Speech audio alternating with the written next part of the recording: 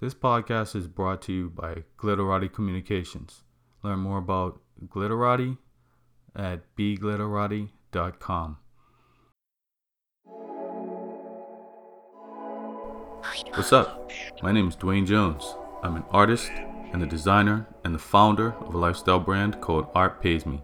And this is the Art Pays Me podcast. I love talking to creative people about their business, their successes, their challenges, and how they make the world a better place with their work. Let's get into it.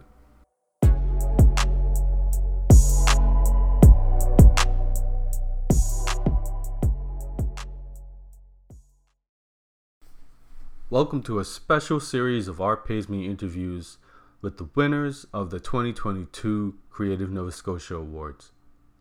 These awards are presented by Arts Nova Scotia and the Creative Nova Scotia Leadership Council.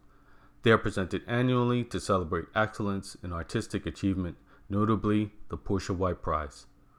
Winners of the Prix Grand Prix, the Established Artist, Emerging Artist, Indigenous Artist Recognition, and Black Artist Recognition Awards, as well as the Creative Community Impact Award, are also honored. Collectively, the awards are worth $75,000. Visit artsns.ca for information on how you can nominate a Nova Scotia-based artist or apply for awards and grants for yourself. These episodes were co-produced by Heist and Kiki Beats. On this episode, I chat with Emerging Artist Recognition Award winner Atandi Munro. She's multidisciplinary, and I'm a huge fan just knowing her jewelry work, her movement. We even got to hoop on the same team in the ECMA music awards basketball game. So this is a good conversation, and I hope you enjoy. First things first, who are you? What are your pronouns? What's your artistic medium, if I know that's kind of hard for you to define, and what's your home base? Okay, so they're all very hard questions. I'll start with my name. I'm Itandi Munro. I use she, her pronouns. My artistic mediums are all over the place. And kind of to bring them back, I suppose, I have a degree in photography, jewelry design, and metalsmithing, and I've been a dancer my entire life. Okay, so when you say you've been a dancer your entire life, were you like the 5-year-old in dance class? Or 3-year-old in dance class. 3-year-old in dance class? Yes. Oh, wow. So you did the chicken dance and all that stuff? Everything. Ballet, tap, jazz, flamenco, modern, hip-hop, interpretive, contemporary, all of it. Nice. It's one of my biggest passions. And you still dance today? Yes. Yeah. So, unrelated question. How do you maintain flexibility, or are you able to? Yeah, I mean, as a mother, it's kind of different because when there's like little cheats, I guess.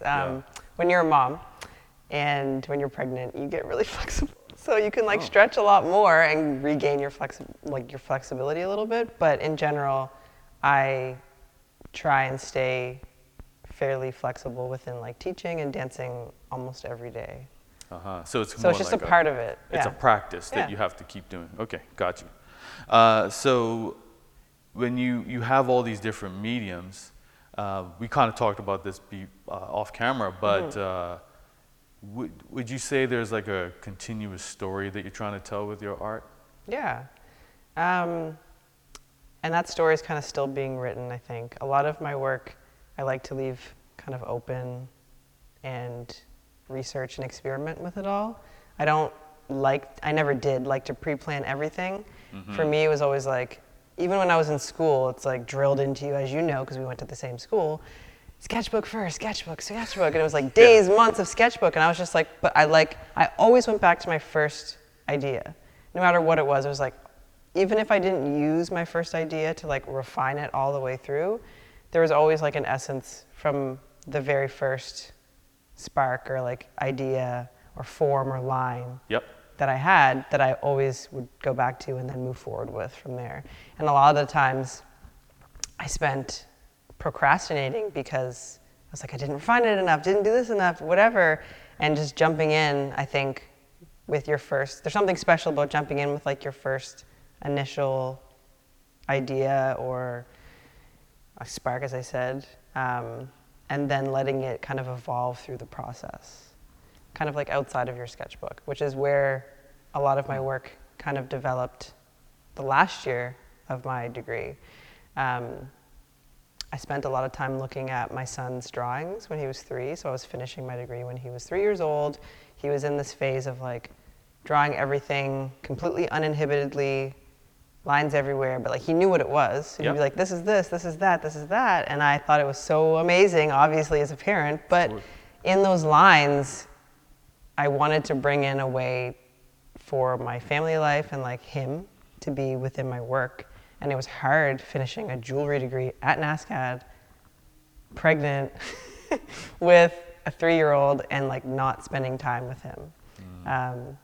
So that was my way of like keeping that connection. But within that, I started taking his lines. So I even took myself out of the sketchbook. So I would bring in his lines.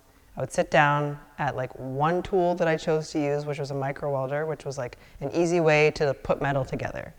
And I started just recreating his lines in my own way, like 3-dimensionally. And I didn't think about it. I just like had a spool of steel, and started welding, tack weld, cut, tack weld, cut, tack weld, cut. And then within that, it built. It built into like this kind of process that I do for everything now. So it started off with these sculpture pieces and him, and went into my own jewelry designs, like my more commercial jewelry design things. It's found its way into the way that I move in my body, moving in ways that I want, like make me feel good without thinking about it. And it's also found its way into my photography work too. It's kind of everywhere. It's all about lines and paths and journeys and not letting them block. Right. Yeah.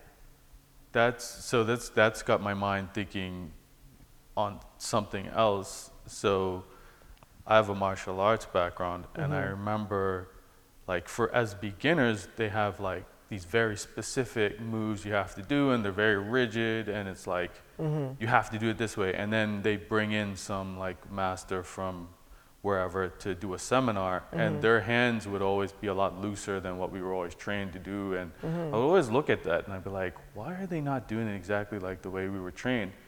And there's something about like when you get to a certain level of expertise, you kind of can throw out all of that stuff. Would you find like the cool thing about like your kid is that, and I think a lot of artists chase this, is that purity of not even having to be bogged down with all of that stuff. Yeah, it is. Absolutely. And it's exactly what you said. It's like once you reach like a certain level, you just like let it all go. And a lot of artists, I feel like, do this. They go back and they look at kids' work and they're like, that's where I started. Like let's revisit all of that and, you know, bring that back in some way. Right. So how does like living and creating in Nova Scotia impact the work that you make? I thought about this question a lot. And basically, I'm a product of my environment. We all are. And it directly impacts everything because it can't not. Yeah. You know, I grew up here. I'm from here. My parents are from the Maritimes. My father's from Nova Scotia. And it informs everything that I do on a daily basis, including my art, how I walk, how I breathe, how I talk to people, everything. Right. It's also like a really unique place in Canada that I feel like not a lot of other places replicate what goes on here, you know, socially, environmentally, everything. And it informs a lot of artists about what we want to talk about, what we want to show in our work. Right. And you've been dancing since you were 3 years old. So would you say you identified yourself right then as an artist? I mean, I've been dancing and drawing since I was little. Okay. Like, you never saw me without a sketchbook. But without rules. A sketchbook without rules. And you would never you couldn't put on music without me moving to it in some way either. Hmm. Yeah. So with all of these different like levels of these expert skills you have, is there any like one work that stands out for you that you're like, and why would you say that it stands out? Yeah. So there's one piece that I did back in 2020 for Nocturne. And this is a harder question than I thought it was going to be. It stands out for me because of the process. Okay. So everything about the project flowed from start to finish the way that I thought it would. It kind of worked out perfectly, but within the process, there was an application phase. Mm-hmm. And what made that project special was how they read my description and agreed to fund it in the way that I saw it. Oh. So that project was based off of an accumulation of parking tickets that I received while going to NASCAD. And it was excessive, it was a lot. But after a while, I got to a point when I was like, I shouldn't be having to pay for these parking tickets. It's ridiculous. And then I just like kept racking them up. And like eventually, obviously I would have to pay them because you can't drive after a while. Mm-hmm. But I kept all of the tickets. And the paper is like a vellum kind of material. You can't rip it, you can't really destroy it. It doesn't really break down. It's kind of a waste of money. Mm-hmm. And I applied using that as like my materials. So each ticket was worth $25. Some of them were worth 50, some of them were worth 100, depending on when I paid them. And Nocturne was the one that funded the project, and they paid me back for every single ticket that I accumulated. So it was like within the process of applying for this, writing my description in the way that I worded that this was unjust as like a Black and Indigenous person with that ancestry and heritage living here in Nova Scotia, having to pay to park on land that is essentially like not the cities. Yeah. They agreed, paid me back for all my tickets, and that's what I used to make jewelry. And then I took pictures of it and put it downtown. So it was very much about that process. And that's cool. Kind of showing that there are places and people that are like, yeah, we also don't agree for this. So here's reparations for what you went through. Mm-hmm. So you just mentioned something interesting. How have you felt as a Black and Indigenous person creating art in this space, in this city, in this province? Mm-hmm. It's weird sometimes. Mm-hmm. That's all I can, like, it really depends on who you're working with and the spaces that you're in and the spaces that other people create. And a lot of the times, it's hard to find a good balance in that. And it's hard to take everything in, even if people are trying to do like good or they think they are, there's always something that comes up that you're just like, wish that didn't happen. Yeah. So there's been a lot of talk about truth and reconciliation, and then Black Lives Matter in the last few years has gotten more popular. Mm-hmm. Have you found a change in the way things have been received by you, say, since like 2020? Yeah, I mean, I feel like in 2020 was at the height of it all, and there was like a big push to kind of accept and find belonging for certain folks and people within places. Mm-hmm. And I do feel like we're kind of like tailoring off a little bit. How do you feel about that?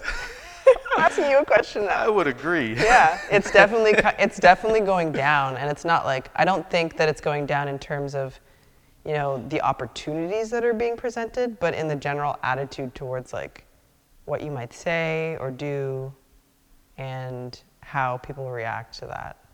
Yeah, it feels like people want more permission to be able to say and do certain things, mm-hmm. regardless of how it hurts others. Yeah. And for me, empathy is important, and you could just not. Yeah. Yeah, exactly. It's true. Everyone has something to say. Yeah, yeah. Yeah. So you talked about your creative process. Now that your kids are getting older, how has that changed anyway? Are you still kind of looking to them to say, hey, like? Well, my son is really passionate about drawing. Okay. And he draws every single day. He loves it. It's like he goes through so much paper. I don't know what I'm going to do. But his younger brother is now 3. So his younger brother is the same age as he was when I started looking at his pictures. And he's starting to make like the same lines, like images and objects that he knows what they are and he can describe them. And I'm like, that's interesting. It's so cool. So there's going to definitely be, I think, like a revisit with my second child. And I'm interested to see what those pieces look like and what comes of it. Mm-hmm. So I actually, when you talk about those lines with dance, is that kind of the same thing where you're like, there are certain techniques I learned as a dancer, but I'm just going to throw those out and follow these lines that I'm making up? Yeah, I mean, there's certain techniques that you learn as a dancer that you've done so many times over and over and over and over and over again that you don't think about them. So it's not so much about like ditching absolutely everything, but it's more so just not overthinking everything that you do. You know, we learn technique and skill and trades for reasons, but at a certain point you can like let go of a certain like strictness that comes with it all, and I think that's when special things come out. Right. So how does getting this award sort of feel for you? It feels amazing. The last 3 years have been a big blur. And getting this award kind of honors that blur. This is the best way that I can say it. It honors like all the sleepless nights, the time away from my family, the work that I've put in, like killing myself. It honors that, and it feels good. Mm-hmm. Do you feel like your family gets it? Like, do people like, why are you doing all of this? Yeah, I think so. I think they're starting to get it. Starting to, yeah. My kids are getting older. They're starting to understand. Maybe not my 3-year-old, but he loves dancing. So, and they watch me. They've been at multiple performances that I've done, but the most recent one I did in PEI for Art in the Open, they both sat at the front, and it was like fairly quiet. They could have been yelling and screaming through the whole thing, but I didn't hear one peep out of them the entire time until the end, and they were like, "Mom, you did a really good job." That's and that nice. Felt nice. That's great. Yeah. So if you had to think about like some of your artistic aspirations going forward, or like where you see yourself in the next 5 years, what does that look like? I have this like really big want to dig into what is at the core of what I make. And it all comes back to music and like sound and inspiration. And a lot of the times I'll like make a piece of art and I always kind of like hear a song or like connect it to like a song or a type of song in the end. And I never really thought of that as like, maybe I should look into that more, but now it's really obvious that everything that I do when I create sculptures, when I do jewelry, when I dance, I don't do anything if I don't put on a song, or if I don't put on a music, and that informs a lot of what I do. I love dancing, but it's like, why do I dance? Because I love music, probably more than I love dancing, which is why I dance. So digging deeper into that and trying to incorporate why that is a thing and trying to make my own sounds too. So yeah, well, you're saying that, going back to your creative process then, is there a particular type of music you might listen to? I listen to everything, literally everything. Well, yeah, because you do like all these different dance styles. So like, I guess I'm wondering, like, are you like, okay, today I want to do classical because it's going to put me in this type of mood? Yeah, definitely. If I'm like doing production stuff in jewelry, it's like straight classical music. Okay. Yeah. Interesting. Cool. But it's different. It's different every time. And a lot of the times when someone asks me to make like a custom piece, I'll ask them for a song that they feel connected to, and then I'll put that on repeat and like I'll make the piece listening to that song over and over and over and over again. Nice. Yeah, like I had some custom sneakers done a few years back, and the artist, you might know Kemi Smith, and he like asked me like, what are you listening to right now? What's on your iPod? Yeah. And blah, blah, blah. Like, what are you angry about? What are you happy about? And he incorporated all that stuff into the design. So yeah, it makes sense. Yeah. Music is like at the heart of everybody, I think. Yeah. Well, that's it. Thank you. That's it? Yeah.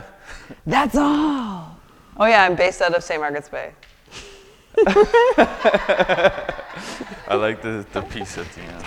Thanks for listening to this special episode of Art Pays Me. Just a little reminder, visit artsns.ca to nominate a Nova Scotia-based artist, and make sure you apply for a little something for yourself. And another shout out to the wonderful people at Heist and Kiki Beats for making these interviews possible. Thank you for listening to Art Pays Me. Thank you to Langy Beats for the theme music. You can find more of his music on YouTube. If you got anything out of this, please rate, review, or leave a comment on whatever platform you're listening. You can find out more about Art Pays Me at artpaysme.com, or you can hit me up on Twitter, Instagram, Facebook, and Clubhouse. I'm at Art Pays Me on all of those platforms. With that, we're out. Peace.